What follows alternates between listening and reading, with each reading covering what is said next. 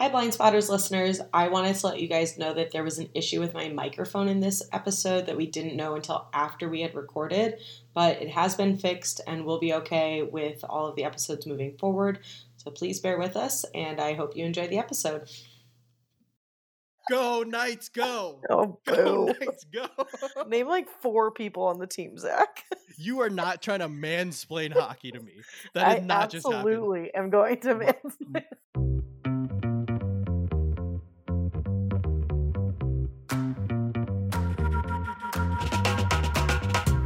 Welcome to Blind Spotters, a movie podcast about the movies we missed. I'm Zach Pocklib. I'm Amanda Luberto. And today we're doing our second movie swap. I watched Little Miss Sunshine for the first time. And Amanda, what'd you watch for the first time? I watched A Place Beyond the Pines. It's kind of a fun turn from our first episode where we were doing pretty iconic movies, big movies. And today we're kind of bringing the scale down a little bit. I would say that these are like big movies within like film Twitter. Like film people really like these movies, but like I'm not sure if like the general public has overwhelming amount of love for either of these movies. Like obviously, like you said, the critical aspect of these movies probably more favorable than their box office numbers and definitely their budget. But I think we kind of circled these movies, one, because they kind of had that like family drama, like that theme that we wanted to tie these together, but also because we kind of met these movies at a younger time in our life where it was like before we were watching movies as, I don't know, art or critical thinking. It was just these different kind of movies than we had watched. Yeah, there's definitely like a little bit more like art to it, but we were probably unaware as to like what it was. We were just like, this movie feels different, and like that's probably all we could figure out. Kind of before we get started and do our little movie flip or coin flip thing, how are you doing today? I'm good. We just had probably our last nice weekend in Phoenix, recording this like end of May, and I went on a walk today. That was nice. That was a little sweaty at the end, and I was like, oh god, oh, it's coming. Yeah. How are you? What have you been up to? Good, Amanda. There are so many sports on right now. I've watched so much hockey in the last 3 days. It's crazy. Like every day, I'm just coming home and watching NBA playoffs, and then the WNBA season is getting going. You know, go Aces. The NWSL and MLS seasons are happening. I got up the other day at 6 a.m. to watch F1 and then watch the last day of the Premier League. I'm stressing myself out with how much I'm trying to watch on top of watching these movies. But I did force myself to go on a hike the other day after spending like 8 hours on my couch. So because like in Arizona, we had our last gasp of decent, like keep the windows open kind of air. And you also watched at least one part of a Vegas Golden Knights game because we talked about it. To be fair, I've watched all but one game. I love that. You know what? Let's start a podcast where it's you watching every single Fast and Furious movie and we break it down scene by scene while I try to watch hockey. Okay, I think we should talk about movies. Let's talk about movies. I'll flip the coin. Do you want to call it or do you want me to call it? You flip the coin and I'll call it. Okay, I'm going to flip it right now. Call it. Heads. Heads. You get to pick. What are we talking about? Talking Little Miss Sunshine or Place Beyond the Pines? Usually I want to start with my movie that I assigned to you because it's the movie I like to talk about the most, obviously. But I really liked both of these movies. So let's start with The Place Beyond the Pines, and then we can end with Little Miss Sunshine. All right, let's do it. Amanda, if you ride like lightning, you're going to crash like thunder. Yeah, that's all I'm trying to do. So you watched The Place Beyond the Pines for the first time. Let's do a quick little plot summary. So kind of a lot happened in this movie, so I'll try and make it as quick as possible. Luke Glanton is played by Ryan Gosling. He's a stunt motorcycle rider whose ex comes to visit him while he's in town for the carnival. This is Eva Mendes's character. She says that they can't get back together because she's got a boyfriend, which is Mahershala Ali. But he goes to her house, tries to woo her, and he ends up meeting his son. He didn't know he had a son. They hang out more, and they're like low-key falling in love again. and he really wants to provide for him. So after meeting Robin, which is Ben Mendelsohn's character, he starts robbing banks and then getting away on his motorcycle. And he wants to up the stakes. He wants to do 2 in one day. Robin says, like, you're on your own. You're crazy. This is too much. And then in order to deter him from doing it, Robin cuts up his motorcycle. And obviously this does not go over well. Then he goes to goes to the robbery where he wants to up the ante. He's sloppy and he ends up getting chased. After being pursued through the house where he's hiding on this chase, he tells Ro, which is Eva Mendes's character, not to tell Jason, their son, about him, and he is shot. And then he falls out of a window and dies. The movie then at this moment switches to Bradley Cooper's point of view, who is the officer that shot him. He plays Avery Cross. He's wielded as a hero for shooting this criminal and stays really quiet about having shot first, and says like, oh, it's self-defense. He feels really guilty about it, but his cop buddies, including Ray Liotta, are full steam ahead. They really want him to like be this hero. They pick him up. They do a fake search of Ro's house so that they can get the money that Luke would have stolen, and they give it to Avery. He feels really guilty about this. He goes to the chief, and the chief is like, what do you want me to do about this? This is how it is. So he essentially blackmails his way into being the assistant district attorney. But now is like in fear for his life, for turning on his crazy cop friends. And they take him to the place beyond the pines, and they threaten to kill him, but he gets away.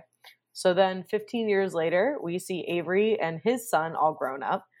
They go into school with Luke's son, Jason, also. So Jason never got to know his dad. He starts, it really starts eating at him until Mahershala Ali gives him Luke's first name. Then he starts reading all about his dad, find out his dad was shot at a party that he didn't really want to go to, that he stole drugs for Avery Cross's son, who is his friend. He realized that Avery Cross is this guy's dad. They get into a big fight, starts getting really dangerous. You can definitely tell, like, oh, he's like turning into his dad, all this kind of stuff. Eventually, he kidnaps Avery Cross, drives him out back to the same place beyond the pines, threatening to kill him, but Cross completely breaks down because of all of the guilt he's been harboring. And the movie ends with Jason buying his own motorcycle and driving away. So I'm sure that was like 11 minutes long, but that's what the movie was about. I know we joked after you watched A Few Good Men for the first time that it was a lot of movie. This is debatably even more movie.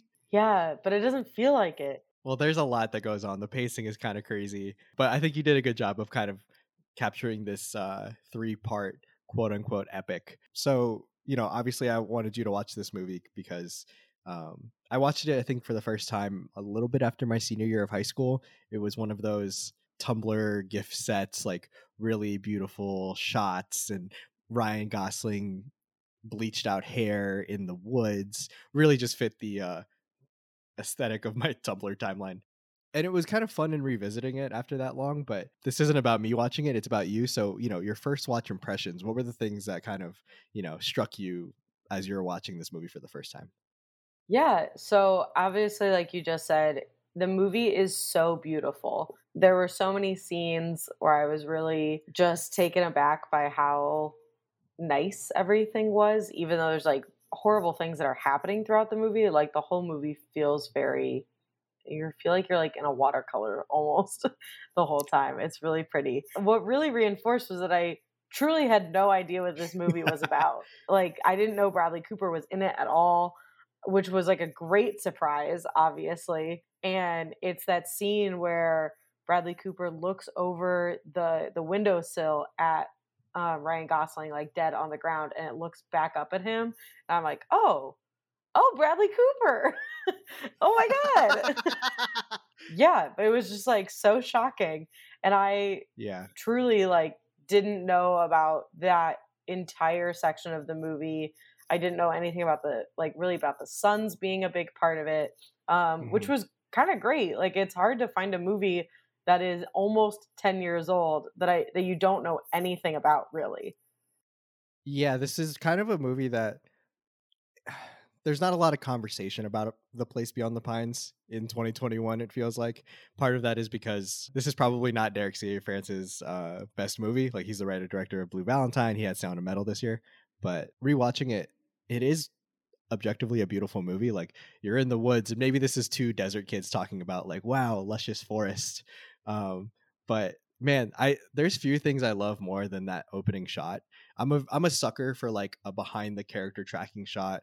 Like, I think of it like, you know, the Copacabana shot in Goodfellas, or in Judas and the Black Messiah this year, right when Daniel Kaluuya as Fred Hampton, before he makes a speech about being free and all that stuff. I just love a tracking shot. You're just going through this carnival, and there's all those like neon colors, and it's very electric. And then you can get into all the parallels of the fathers and sons and all that stuff. Yeah, I mean, obviously I knew that, okay, when I described it to somebody actually who asked me what movie we were watching next, I was like, oh, I'm watching The Place Beyond the Pines. And they're like, I don't know that one. I was like, it's the one where blonde Ryan Gosling with tattoos drives a motorcycle. And they're like, what is it about? And I was like, motorcycles? I don't know. I haven't seen it yet. Where like, if someone asked like, what was, you know, what is A Few Good Men about? Like, I probably could have come up with like some plot points based on like the very few things I knew. And I didn't know like a whole lot about that movie either. But yeah, I really knew nothing about this one. Yeah, the most dismissive way I think you could sum up this movie is just being like sons dealing with the sins of the fathers, like if you wanted to be super pretentious about it. But it's also kind of just that movie. It also is fun in terms of the Ryan Gosling in the early 2010s deciding to just not have any emotion and drive different vehicles. Like, this is a little bit after Drive. I will say I liked this movie more than I liked Drive, which was a movie I watched last year for the first time.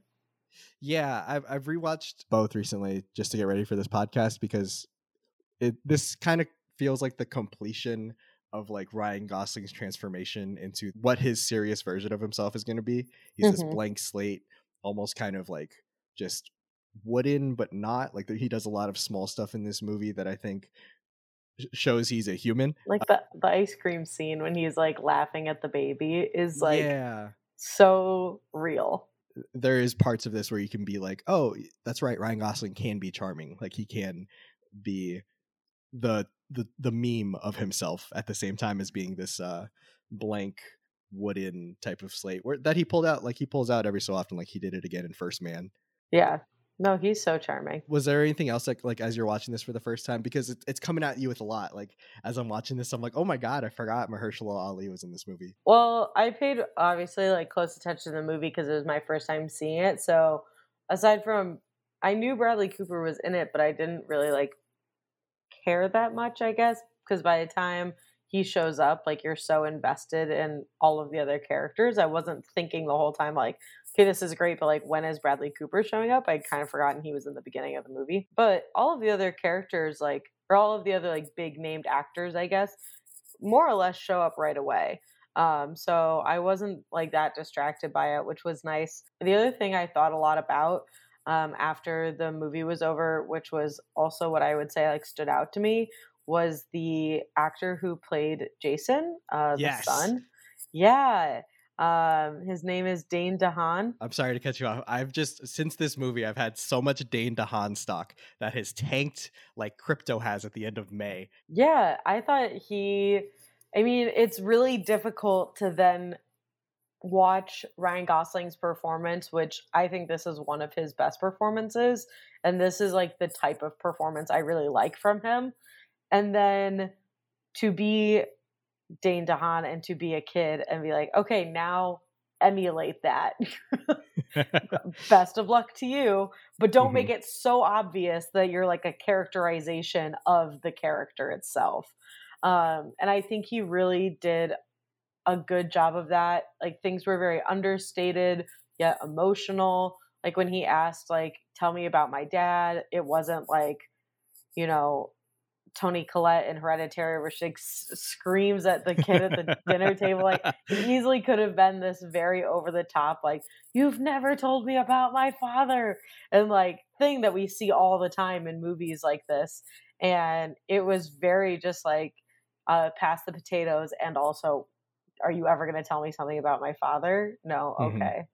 And I think that is a difficult thing to do as any age of an actor, but especially as like a teen. So he also was in Amazing Spider-Man 2 in 2014, just a little bit later. And then he was in 000. Like I said, I've had so much Dane DeHaan stock, like because he's in Chronicle, I think a little bit before this, but he's in that movie with Michael B. Jordan, and he was the guy who I was thinking of after that movie. And then it kind of goes off the rails once he becomes the Green Goblin. Yeah, I would love to see what happens with him next. I don't think that we are completely done.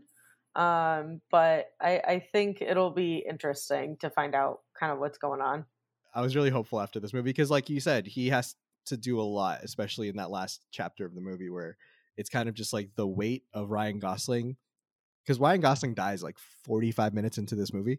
Yeah, and then shocking to say the least. If you didn't know, yes, which is the same as when I first watched it. I'm like, wait, what?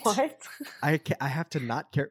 What? He's the main character. There's a lot of movie left. There's so much movie, and he has to kind of carry that. Like you said, I've been thinking about who my dad is, but I don't get to know because my mom refuses to tell me, and then it finally comes to a head, and he kind of does balance all of that. It was subtle, but exactly the way that person in real life would have acted, because that's how his dad acted, and like those are the connections we're supposed to be drawing. But I thought the 3 sections were incredibly powerful. It sounds very corny, and it sounds like something you would need like an obvious transition between. And maybe, I mean, there's like the 15 years later, but in that 15 years later, like we spend time with Avery Cross first for like a good chunk of time. So you almost think that like, all right, we're just back with this same character, but we're like 15 years later finding out maybe how it affected him. But like, it's not really about him at all. It's about the sons.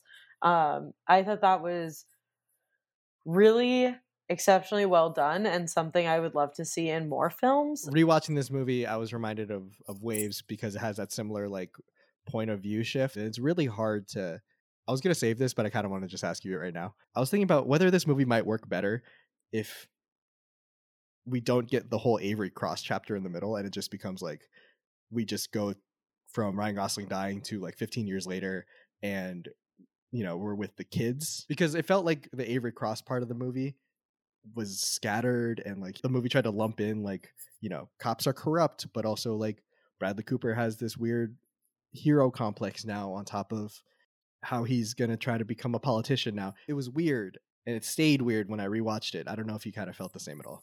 So I don't think that it is the section that's off to me.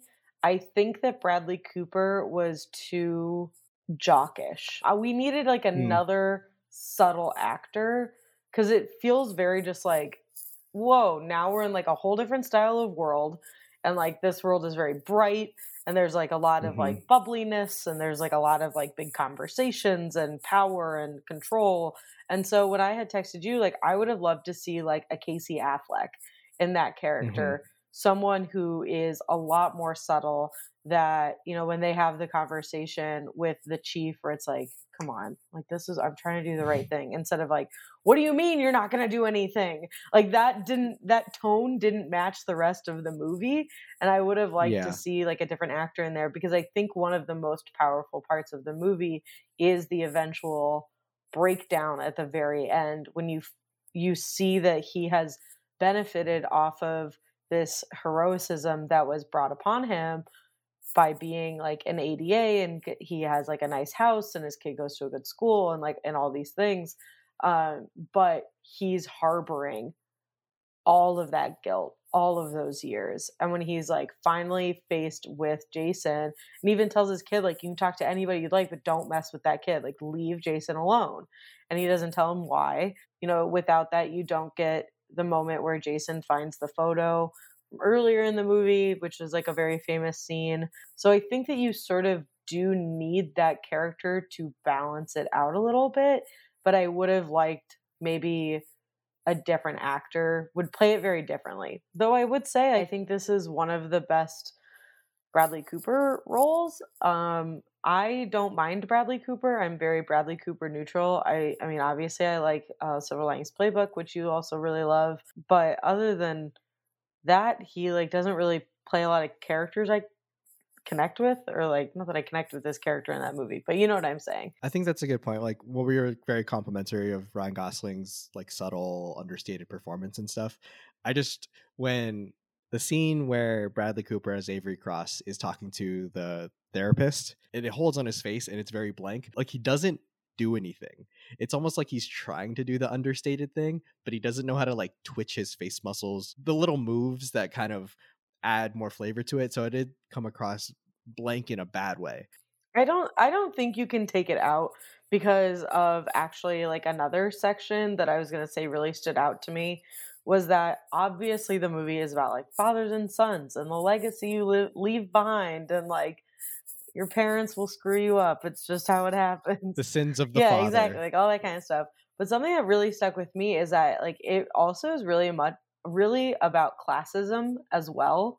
And I noticed this mostly when like Jason has to jump the counter to steal the drugs to go to the rich kid's house party.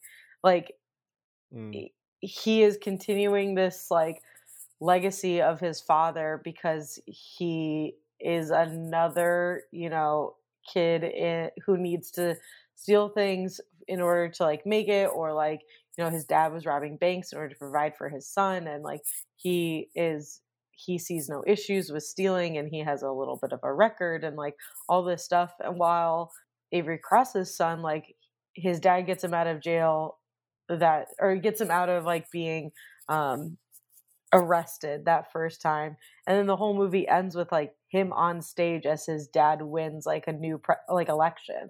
Like it is just the continuation of like the people in upper class continue to be an upper class no matter what, and oftentimes because of things like systemic issues and classism within the police force, the lower class stay lower class.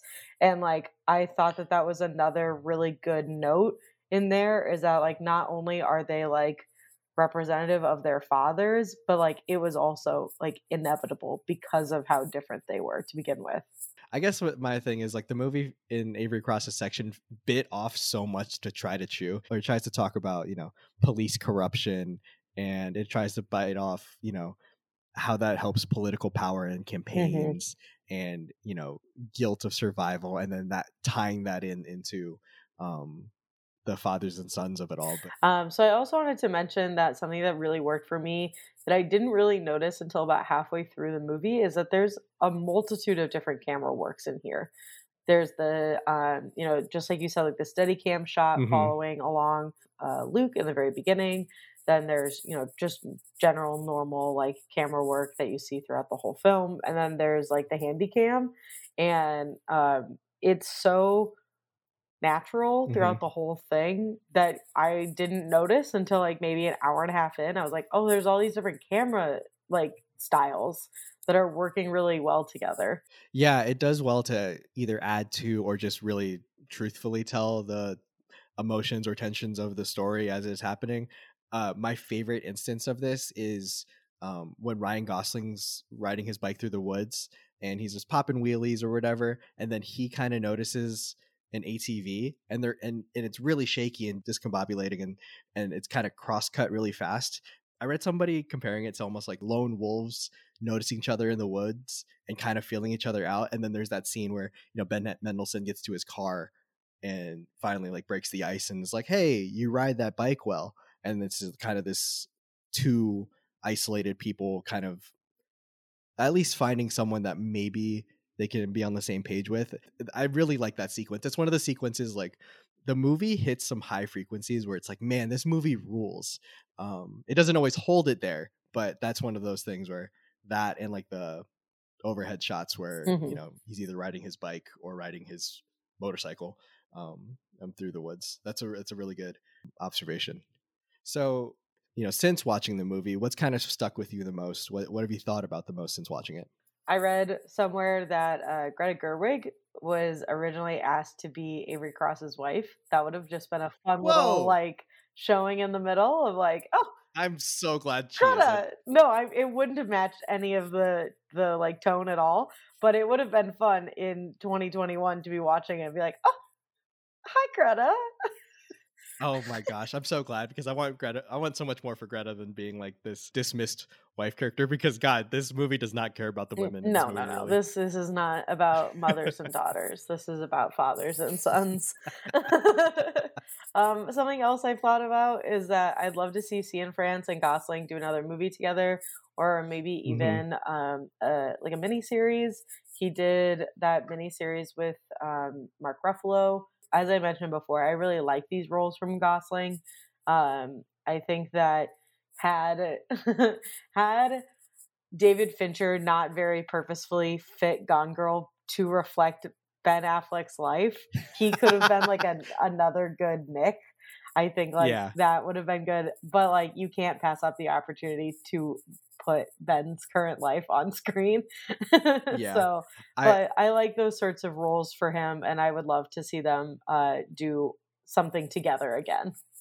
Yeah, and I like how Gosling kind of has repeated with directors before. Like the first one comes to mind, obviously, is recently with Damien Chazelle doing First Man in La La Land.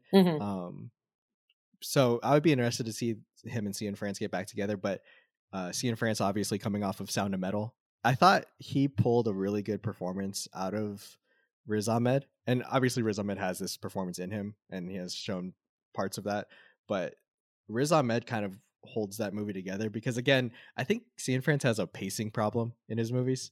Because I watched Blue Valentine and it's cutting between two parts of a relationship. That movie will fuck you up, man. Yeah, not a fun movie to watch. But you know, that one kind of drags in sections as he tries to bounce back and forth. I thought this movie could have either been like 3 hours, 15 minutes or like cut the Avery Cross section out and it's hour 50. In terms of like the performances he gets out of his leads, Derek Cian France is a frustrating filmmaker, like in the few movies I've seen, because I'm like, these are all beautiful and cool and there's so much to say in these movies, and he almost gets there. I just don't agree.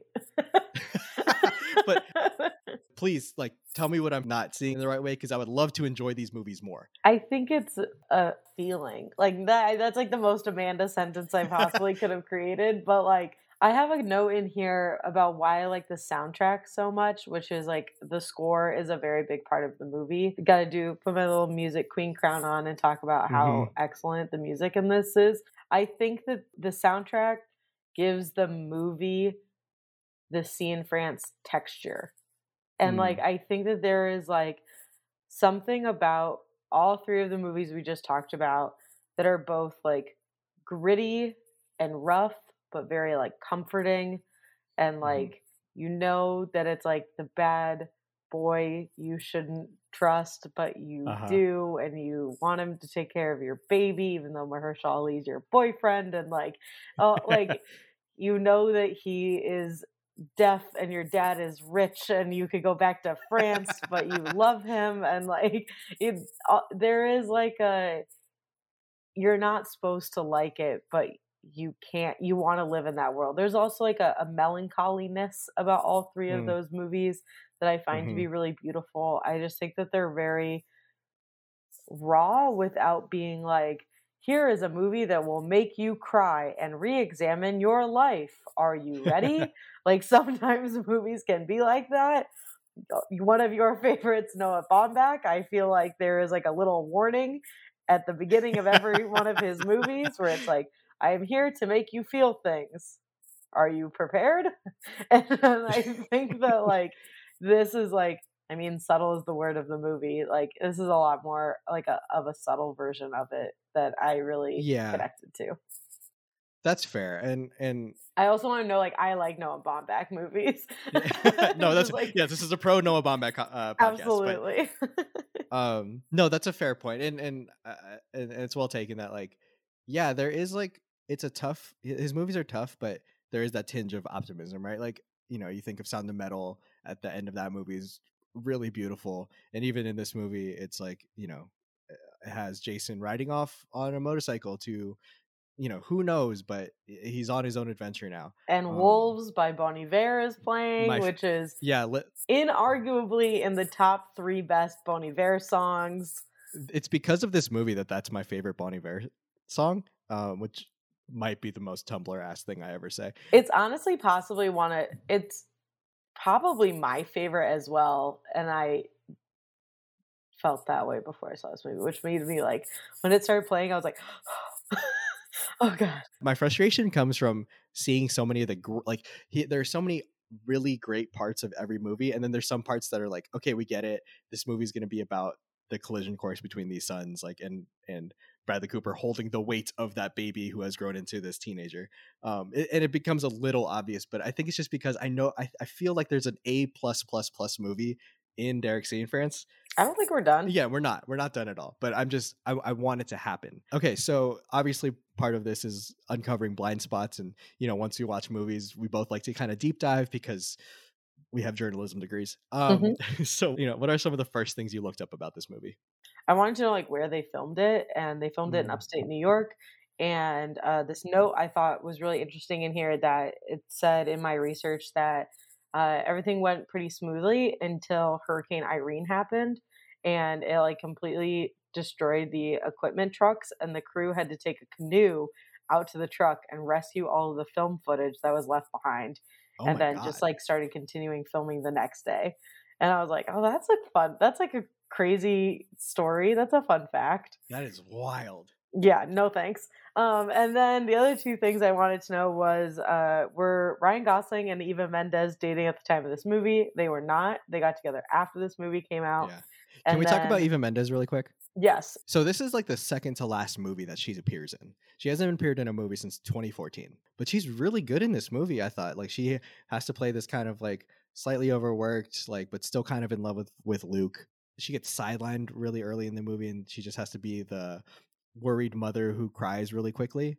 But I thought she did it really well. Like the little that she gets, I thought she was really good. She matches his acting through all their scenes together. And that, because of how much we've praised Ryan Gosling in this movie, that's a really tall order to fill. And I felt like her performance was equally as like rooted in reality. I just thought that was of note. Like I had to give her flowers. Like she was pretty good in this movie. What else did you kind of look up about it? The last thing I looked up was, did Ryan Gosling know how to ride a motorcycle? Because he was really good at it. Or at least his stunt double was really good at it. And while he did have a stunt double for some of the scenes, he did learn how to ride a motorcycle for this film. And the guy who like taught the actors on Batman in that motorcycle chase scene. Like The Dark Knight? Yeah, The Dark Knight. Like that same like motorcycle acting teacher taught Ryan Gosling in this movie. I thought that was fun. There's an alternate world where Ryan Gosling is Batman, like now instead of Robert Pattinson. He'd probably be a good one, but that's fun. And then I also looked up like if Ryan Gosling in that makeup and that bike want to come to my house, and the answer was no. Oh, it's unfortunate. The stuff. This might be the most attractive Ryan Gosling has been, give or take, So it really depends on like your taste in men, because I also think that the argument is to be had of Crazy Stupid Love, but that is fair. Like a very different type of man. Like if you like a clean cut, sort of like meet the parents, like kind of guy, like that, you're probably more attracted to that version of Ryan Gosling, who is arguably also attractive, but I am not. And so I would agree that this is probably the hottest he's ever been. It's super fair. I have one more question for you before I kind of ask your opinion of this movie. What do you think of Emery Cohen? He plays AJ. He plays Bradley Cooper's son in this movie. His character is a bully, and his the way he talks is a choice. I would say before we replace Bradley Cooper with Casey Affleck, get literally anybody to replace that actor. He was too young at the time, but a good Lucas Hedges could have been in that role. He was way too young in 2012 to play this role, but like I felt like he was the only one where I was like, you are acting. Yeah. And everybody else felt like they were just that person. So I can't tell if it's his choices or the part, because like obviously this AJ is not a likable character, right? He's a bully, he's singling out Jason, he's a spoiled brat. I guess the credit I'll give the actor is that it's a consistent performance. Like he's not going acting bad through the whole thing. No, I don't even think he's acting bad. No, I don't think he's acting super bad, but I just think every time I watch this movie I'm like, I really don't like this kid, but I don't know if it's the actor or the character. Lastly, Amanda, what do you think of the movie? Would you watch it again? I really liked it. I would watch it again. Yeah. I would watch it sooner than I would watch A Few Good Men. Oh, interesting. Okay. It felt like a lot less homework. Maybe it probably has 1/16 the amount of words in it. But I mean, both are obviously really good. But yeah, this definitely falls right in line with a lot of the movies that I like. And yeah, I am glad that's no longer in my blind spot. Thanks, bud. I'm glad you enjoyed the movie, and I'm glad that it's no longer in your blind spot. So with that, we're going to flip the script and take a break, and then come back, talk about Little Miss Sunshine.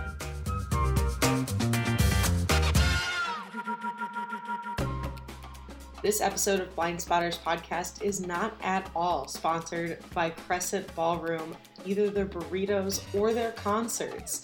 They have some of the best burritos in Arizona. You can go. I usually get the bean and cheese burrito, add chicken. That's the key. And concerts are coming back. Crescent Ballroom has some of the best concerts. It's a great venue, so please support your local venues and your local restaurants.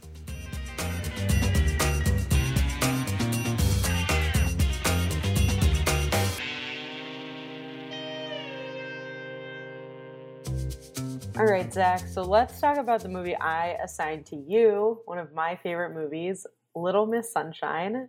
Tell me, as the first-time viewer, sort of what this movie's about. So we start by meeting Frank Ginsburg, played by Steve Carell. He is picked up by his sister, Cheryl Hoover, who is played by Toni Collette, the matriarch of the Hoover family. She picks Frank up to go live with them because Frank recently attempted suicide. So we get to the home and we meet the rest of the Hoover family. Richard Hoover is the father, played by Greg Kinnear, wants to be this motivational speaker. He has his 9 steps to success. We have Dwayne Hoover, played by Paul freaking Dano. He's the rebellious teen, and he's taken a vow of silence until he becomes like a fighter pilot. And then Olive Hoover, played by Abigail Breslin, is the youngest daughter and competes in beauty pageants. And then also Frank's dad, played by Alan Arkin. Basically, they find out that it's a super dysfunctional family, and they find out that Olive qualifies for the Little Miss Sunshine pageant, and they need to get her from Albuquerque, New Mexico to Redondo Beach in about 2 days. And because, Steve Carell and Paul Dano can't be left alone, and they don't have a lot of money, they all pile into this yellow Volkswagen van, and basically from there, the hijinks ensue. The car breaks down, and they eventually have to start to get the car started. They have to push it to 4th gear or something, and then all jump in. The horn starts going off randomly. Along the way, Edwin dies. Edwin is the grandfather, dies from a drug overdose, and the family smuggles his body back into the car so they can make it to the pageant, which is bonkers.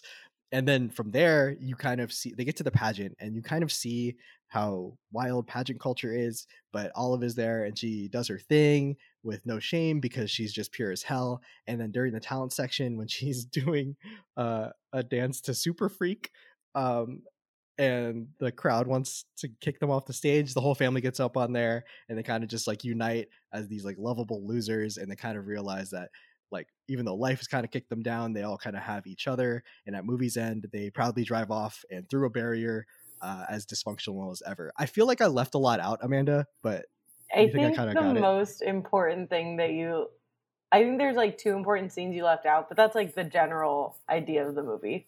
Yeah, we're going to touch on probably those scenes throughout this. So why did you tell me to watch this movie?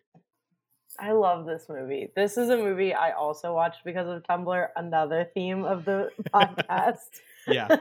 And it is about nothing and everything at the same time. Not much happens in the movie, but also there's 9 amazing scenes, and it is really good. And it just is about a family that's not that special, just going and doing the thing so that the youngest person of the family doesn't realize that the family's not special, and they go on this trip, and it's really beautiful.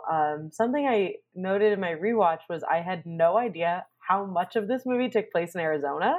So I knew they had to come from New Mexico to California. Obviously, I knew there were scenes that were in Arizona, but I didn't realize like so much of the plot takes place in Arizona. There's the scene where they're driving under the highways that are overlapped. That is like one exit away from my childhood home. And when I watched it this past time, I was like, oh my God, I know where that is. And that was really exciting. So I'm sure like young me like stored that in the memory bank well. It must have also left an impression because if people don't know, Amanda at one point had a yellow Volkswagen Bug of her own. Shout out to Lula. Yes, I did have a yellow Volkswagen of my own, and I did want a van. And I don't know if it was because of this movie, but I did want a van originally. And we decided that it would take one summer of it overheating and me knowing nothing about cars for it to be not a good use of our money.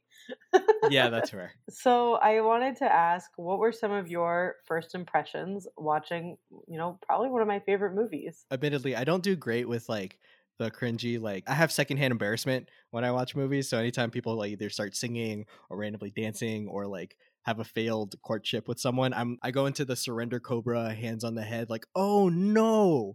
And that was definitely what I was doing during that last dance scene. But even so, it was enjoyable. It's like this bittersweet, solemn, happy, sad cringe comedy that the more I've thought about it, it sets the archetypes and is like, all right, we're going to play now. Like, all right, we're on a road trip and all these archetypes are going to come to a head, and the rebellious teen is going to be annoyed with the type A father, and the overworked mom is going to be trying to keep the family together while little Olive is pure as hell.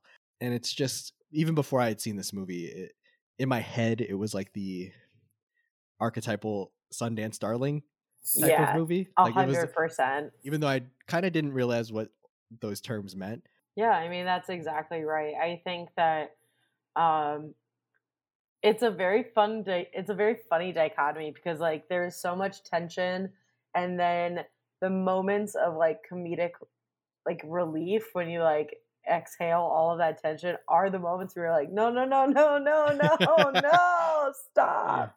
Yeah. And like the fact that they're like, even the funny moments are gonna make you uncomfortable, is just like how this movie is. And I always think about the scene that I think I hold my breath through every single time I watch it is when Steve Carell's ex-boyfriend finds him in the gas station, and every single time it takes me by surprise because I'm like, oh, like things are getting happy, and I was like, oh no, like every time. The scene that I was like almost most heartbroken by is when Paul Dano's character realizes he's colorblind and can't become a pilot, and like when it's happening, I was like, oh shit.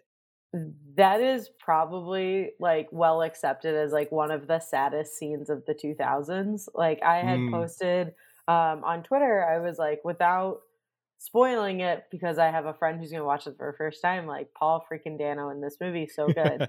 And I had like 3 or 4 people respond being like, I cry every time. And like that is one of the most like ingrained performances in my head of just like, that is what agony looks and feels like that is a panic attack. And then when he like bursts out of the car and runs down the thing and just screams, I'm like, being 16 is fucking awful. like that is what it's like to be like, the one thing I had in this world I can't have anymore. Yeah. It so really good. Is.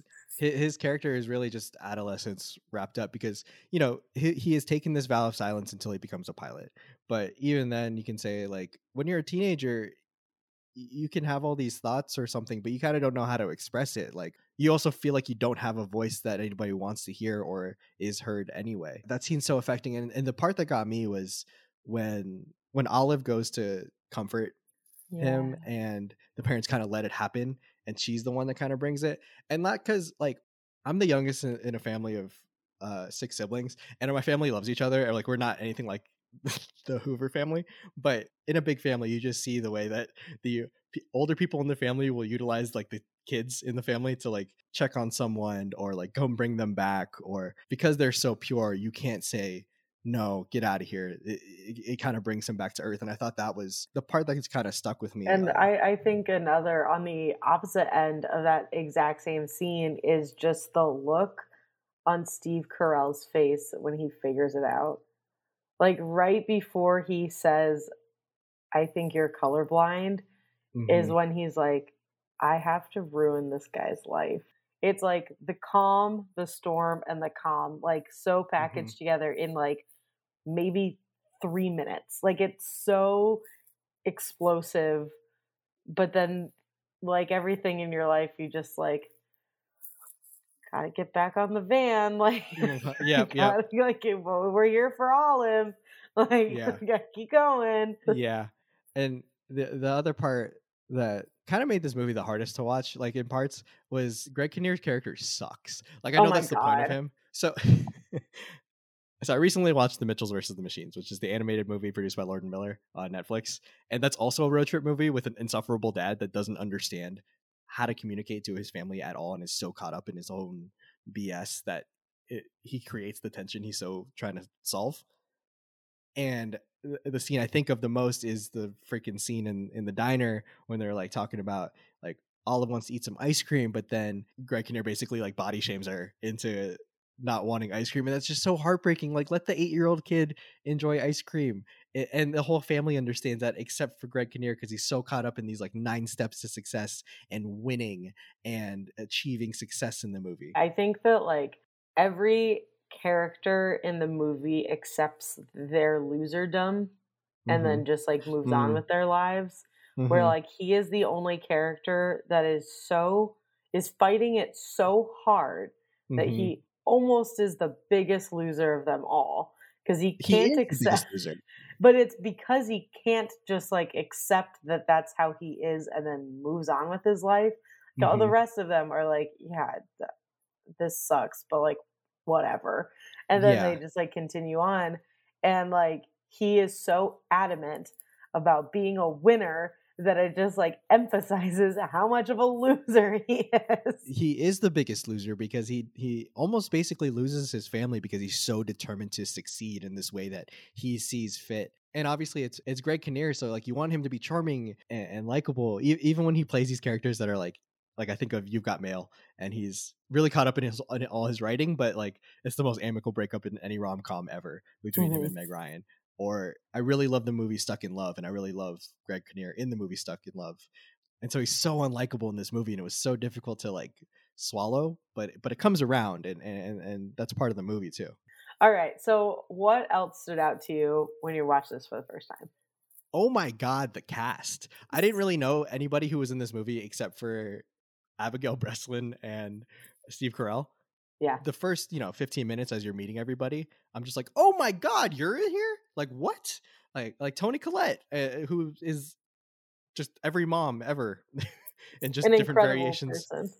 Just different variations of that. And I didn't know Greg Kinnear was in it. And, and Paul Dano. Like, Paul Dano in my head is Eli from There Will Be Blood, which is such a different character than this. And to me, like, he is this character. Like, this is the character I know him for. Like, the actors in this movie are just allowed to cook because, like you said, there's not a lot that technically happens in this movie, but there's a lot of just situations, and then you kind of just see them playing off of each other. And I think I read that there was a lot of ad-libbing in this movie. That makes sense. And like the amount of skill to kind of stay within their types and like all have their different kinds of cringy, sad humor was just so effective. It's so good. And I think that I think it was a really important role for Steve Carell in his more serious stuff. I think this is a really good stamp in the Steve Carell is a serious actor passport. And I think it's funny to think about when this movie came out, despite all of these people being in it and all really excellent performances, Abigail Breslin was the takeaway of this movie. Yeah. And the scene when she asks her grandpa if she's pretty just crushes me every time. And like when she asked Miss California if she eats ice cream, like it's so Oh yeah. good. And she is so unabashed when she goes Hmm. on stage, and I think that that is like a childhood purity that everybody over the age of 11 is still chasing and Yeah. will never get. And like for her to be a young girl playing this star, like, you know what I mean? Like there's so Hmm. many layers of performance that go into it, and she's just like having the time of her life. Yeah, and like very rightly, she gets nominated for Best Supporting Actress in this movie. She's like 8 years old when she It's makes so this movie. good.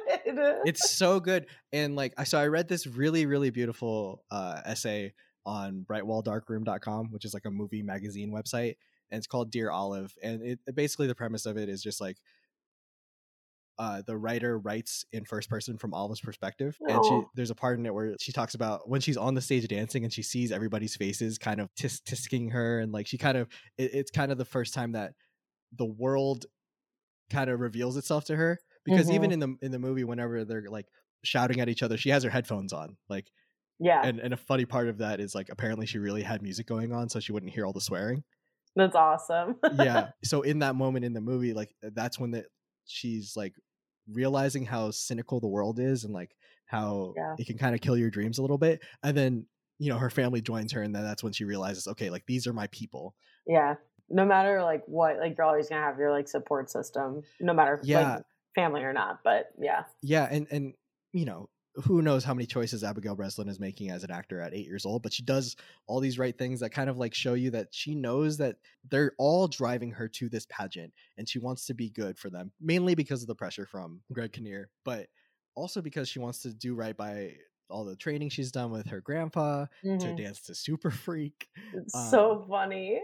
She and does, like, a striptease. It's yeah, so good. it's just like, oh no. And like that role can go wrong like 8 out of 10 times, right? Like it's kind of like we saw Minari, little kid in that movie has to shoulder a lot of the weight of like this emotion, this pulse of the movie. Incredible. What else stood out to you? So I thought this movie was kind of be more whimsical. It is pretty cynical, right? Like Mhm. it is about all these people whose dreams are either dead, dying, or have yet to be touched, but you can see the light at the end of the tunnel and it doesn't look good. The movie ends and there's not a lot of hope for any of them. Like the grandpa's dead, the dad doesn't have a book deal, the mom's still kind of overworked, they don't have a lot of money. Paul Dano can't become a pilot, but they found each other finally. Like these people who live with each other have finally been like, oh, you know how we get through this world, this really crappy tough world, is each other. Like that's what family's about, right? Mhm. Whether it's the family you have or the family you choose. And by the end of this movie, they have chosen each other, and they're like, you know what, I really can't stand you, but damn it, you're my people. Mhm. I was actually, like, thinking about, Paul Dano's performance after he starts speaking. When he, like, erupts, Mm-hmm. he comments, he, like, screams in Toni Collette's face about, like, how much he hates them and how much Mm-hmm. he hates her, and that is obvious throughout the whole movie that he doesn't wanna be there, but then, like, he's like, "Mom, we gotta get Olive out of here." Like, like, if Yeah, he he's truly hated and protective. didn't care about the family members, he would have just like stayed on the pier and like, or like stayed in the bus. Like, Right. he wouldn't have gone out and like talked to Frank. He wouldn't have gone and like tried to find, not only like try to find Olive, but like try to find the mom to talk about Olive. And like Mm-hmm. that is very much of like, it all sucks, but we have each other. Yeah, and that's like one of the other beautiful parts about Frank, about Steve Carell's character, is like, you know, he he's as low as you can probably get, right? And him and Paul Dano, they find each other the earliest because Frank has to sleep in Dwayne's bedroom, like they're gonna share a room. And who among us hasn't had to like share a room with our aunt or uncle at one point, or give our bed up? But that scene on the pier is really beautiful when Paul Dano's just like, man, this world sucks, what's the point? And Frank, who has obviously been that same spot because he tried to take his own life, is like, okay kid, like there is a point. You like, take it from me, I forgot that. And like it's kind of like they're Yeah. both healing and informing each other. And I love that scene on the pier so much because it is one of the few scenes where Paul Dano talks. Yeah. And it is like you know, easily Frank could have just been like, "You know what, dude? Been there, done that." Like, I Yeah. agree. Like, Welcome this to is life. yeah, this is why it sucks. But in the, like, arc of his character throughout the movie, even though he did, like, experience that extraordinarily triggering moment in the Hmm. middle, like, he does give him the advice of, like, "No, that's not what you wanna do." Like, there is stuff that's out there that's worthy, Yeah. which is a beautiful reminder. Yeah, I thought that was really really sweet. And then the other thing I thought of as well from this movie is just it shuffles in this commentary about pageant culture. But once you get to the pageant, it's almost you've seen Eighth Grade, right? Mhm. That scene in Eighth Grade where the main character goes to the pool party and it's like this horror story of like Exactly what I'm it's thinking just about. middle schoolers being there, but that's kind of how it felt. I was like, oh my gosh, like the kind of icky parts of pageant culture. And it's something that I think now in 2021, we have a lot more exposure to because of like 17 TLC shows. But I don't know about the mid 2000s. It was like, this world exists and it's so weird. There is, like, such an important scene in that movie, in that part where she's, like, checking herself out in the mirror, and Mm-hmm. you like, while you're watching it and, like, as an adult, you're like, "She's a child, like, she shouldn't have to worry about these things," but, like, that is the reality of being like 8 and a Mm-hmm. girl and in the world, and, like, especially in the early 2000s when there was, like, so much conversation about weight all of the time on every Mm-hmm. tabloid, like, I think that that is, like, also goes to the reality of, like, her meeting new people for the first time and, like, that Mm-hmm. her seeing how the world sees her for the first time happens Yeah. in that scene, and I think that is unfortunately a massively realistic scenario for a girl her age. I mean, Mm-hmm. there's the fact that goes around all the time where it's like upwards of 70% of girls under the age of 10 have already been on a diet before. Like Mm-hmm. that's just like a thing that exists Yeah, which and is terrible. it's absolutely horrific. But I remember like you easily that scene could have been played where it's like girls she wouldn't be worrying about that Mm-hmm. like, she is this big, like, confident, bubbly, like, person, Yeah. but it in the way that she played it and in the way that sort of all the little nuggets are dropped, which are so downplayed because the conversation about weight was always so, like, matter of fact for so Mm-hmm. long, it seems very natural that she would see all these girls for the first time and then go look at herself differently. Mm-hmm. And that scene just, like, really resonates with me every single time I watch it. So I'm like, "Oh, being 8 and girls sucks." And I'm sure Yeah. it sucks for guys as well, but I just remember being like, "Yeah, I know that." Yeah, and to give credit a little bit to the whole like pageants in general, like a thing that I like that the movie did was, when she gets to meet Miss California, Miss USA, I think it's but I Miss don't know what, California, but I can't remember. maybe Miss California won Miss USA. Either way, when she meets her and she asks her, "Do you eat ice cream?" and she goes, "Of course, my favorite flavor is whatever it is," and it's like, okay, that's the point, like, right, like that's, if there's gonna be this Miss America, this idyllic person for young girls to look up to, okay, yeah, they should be someone that encourages you can like things, you can like Yeah. ice cream, you can, do this, that, and whatever, and you can see the way Abigail Breslin's like face lights up, and it's like this relief, which When is she kind of tells her heartbreaking but mom, she's also like, encouraging. "Mom, did you hear she eats ice cream?" Like, that's that Yeah. line every time. I'm like, Ah, "It's so good." that scene can be so manipulative if played wrong, and it's not. It's just really earnest and endearing, and it's like you can tell that Olive is just really like stressed, like, am I allowed to eat ice cream? Yeah. God, that's heartbreaking. What were some of the things that you looked up right after you finished watching it? I looked up the directors, Jonathan Dayton and Valerie Ferris. I was like, oh, what else have they made? And not a lot. They're music video Yeah. directors. The only other movies they made is Ruby Sparks, Battle of the Sexes, and Living with Yourself. Like 4 movies in the last, 15 years or whatever, which is kind of crazy. I also looked up the writer, Michael Arndt. He won the Oscar for this movie. I read a lot of stories where this movie took him, I think, like a few years to write. And it gets made and becomes like the Sundance darling. It's like a high bidding war and everything like that. And so he wins the Oscar for screenplay, and he got the Disney bag among his writing credits. Toy Story 3, WALL-E, Cars 2, Brave, Inside Out, The Force Awakens, and Incredibles 2. Also, when he won the Oscar, the people who presented it to him, none other than Tobey Maguire and Kirsten Dunst, coming Incredible. out to the Spider-Man theme, which is the most mid-2000s thing could have happened. That's very funny. I guess Fox Searchlight really went for it with this movie. Like, they campaigned hard for this movie. So I mean, it worked. Yeah, like I guess a lot of people thought it could have and should have been Best Picture, or might have been Best Picture, just based on the campaign. Everything comes back to The Departed, which won Best Picture this year. Still a movie I like. But so Mark Harris, a writer that we both like, he wrote for Grantland. He's worked one Cam Neely, always Mark's hashtag Mark Harris season. I wonder if Cameron is going to get the most shout outs throughout the whole Blind Spotters pod. We got two for Cam so far. We do have two Cam. But so apparently he wrote, this year Fox Searchlight has done everything but trademark the color yellow in its attempt to drive the Little Miss Sunshine bus all the way to Kodak Theater.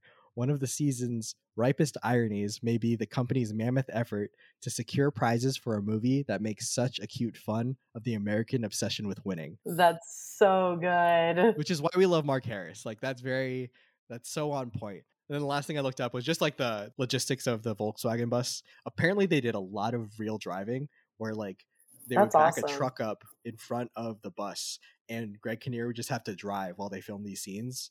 And he's called it the most dangerous movie he's ever made, which is insane. That's awesome. That's really funny. I like that a lot.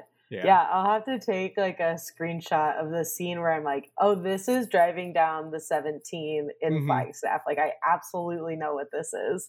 I'll send you a picture of it. But yeah, would you watch this movie again, Zach? I would now. When I first finished it, I'm like, I had such a weird feeling about it. I guess it's because I didn't know a lot about it, and it's like not a satisfying ending, right? Because they all kind of end up just being like, well, life sucks, but we're together.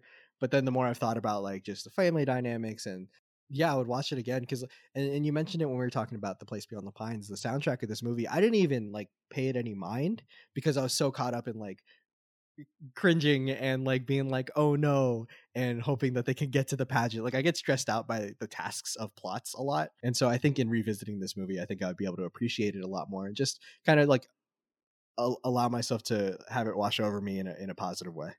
I think that the soundtrack really is one of the most important parts of the movie. It's really subtle. It's not as obvious as The Place Beyond the Pines. But when you hear the song The Winner Is, which I can play a little bit here.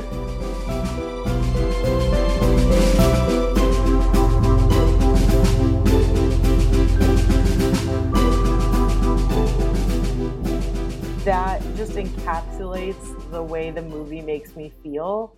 And I can just like listen to that song for like 2.5 minutes and I'm like, oh yeah, and just like kind of get it all. So I think that it does have like a really important soundtrack. And then of course, obviously, Super Freak. Right. Every time I hear it, I think of this movie. I think The Place Beyond the Pines is more of like a score movie, and then Little Miss Sunshine is more of a soundtrack movie, right? Where it's using these songs really purposefully, whereas Place Beyond the Pines is using like its original score to kind of set the mood. And then there's a lot of like tone. But yeah, no, I absolutely would revisit this movie. I might give it some more space or read about it some more just so I can like kind of have that extra context. I would really recommend that Bright Wall Dark Room piece to people. Before we finish up, I know we're kind of running a little over, but I did want to ask about the character of Edwin. We didn't really talk about the grandpa. Now that I've rewatched it a couple times and I kind of know what to expect from all of the other characters, I think his character stands out to me more and more. So maybe like something to rewatch for. But that scene when he like tells the father, like, I really am proud of you. Yeah. After you just hear them bicker endlessly, and he just like, maybe it's because there's like men in my family that just like go on and on and on when you're like, please stop, and they're like, no, some more. I'm like, oh god, I know what it's like to be on a road trip with this. Oh gosh, which it's just how we are. We're all like this, but I think it's like a character that I grow to love more every time I watch the movie. Because obviously there's some like super cringy, nearly grotesque parts of his character. But I don't think nearly it's just grotesque. Yeah, and like, but he's the lively one. Out of like, he's the one that loves life the most out of everybody in this van who hates being alive. Like, yeah. I think that radiates, and like, it's more irritating than Olive is, who is equally as in love with being alive, but is also a child and has a much different interest. But I think that he is just like, yeah, I don't know, I want to like do drugs and like fuck people and like watch my granddaughter like live out her dreams. Like, that's what I want to do all day. And everyone's like, no. He's like, why not? Yeah. I think it is very funny that he is just like the most outrageous, but also like the only person who wants to be there. Yeah, it is funny we took this long to get to him, because Alan Arkin literally won Best Supporting Actor at the Oscars for this. Great in this movie, much to the chagrin of Eddie Murphy in Dreamgirls. Yikes. But yeah, no, Alan Arkin, like I will pay attention to that going forward in like the next times I watch this movie, because there is so many parts of this that you're trying to figure out, and then you just have the crazy grandparent who's just off the cuff and doing whatever they want because they're at that stage of their life. It's a very fun juxtaposition with all of the other characters. Well, I'm so glad you liked it. The movie means so much to me. And I'm glad I finally got to watch The Place Beyond the Pines. It was really gorgeous. I like that we took different swings with these movies. Like we said, it wasn't these like all-timer type of movies, but but important movies for us, especially like when we were younger. Yeah. Which movie out of the two would you say you like most? Honestly, probably I have to rewatch Little Miss Sunshine to figure it out, because I love the first 45 minutes of The Place Beyond the Pines so much. It's such a great part of a movie, but then it kind of falls apart for me as we've talked about. So I think I'll revisit Little Miss Sunshine first. I don't know when, but it'll be first. I watch The Place Beyond the Pines probably like every 4 or 5 years, as I found out when I looked up when I had tweeted about the movie. But yeah, I think that's where I'm at. What about you?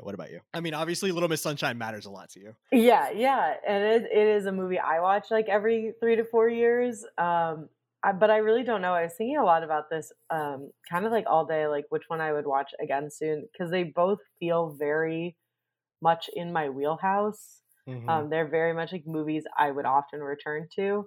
I might watch The Place Beyond the Pines again. I'll probably watch Little Miss Sunshine first because I just watched The Place Beyond the Pines. But I think that while it didn't surpass Little Miss Sunshine for me, it definitely like made it into like a column I wasn't expecting it to be in. So that's as close as I'm going to get to saying it. I liked it more. One of these days, we're going to get to a point where one of the movies just doesn't land. I really was worried how you'd like The Place Beyond the Pines, so I'm relieved that you do at least enjoy it enough to engage in a conversation about it.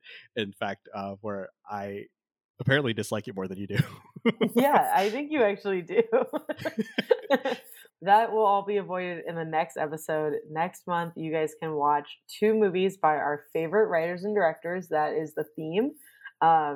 And we both have talked about how much we love, Paul Thomas Anderson, and I really love David Fincher. But for the movie I chose for Zach to watch is Wes Anderson's The Royal Tenenbaums.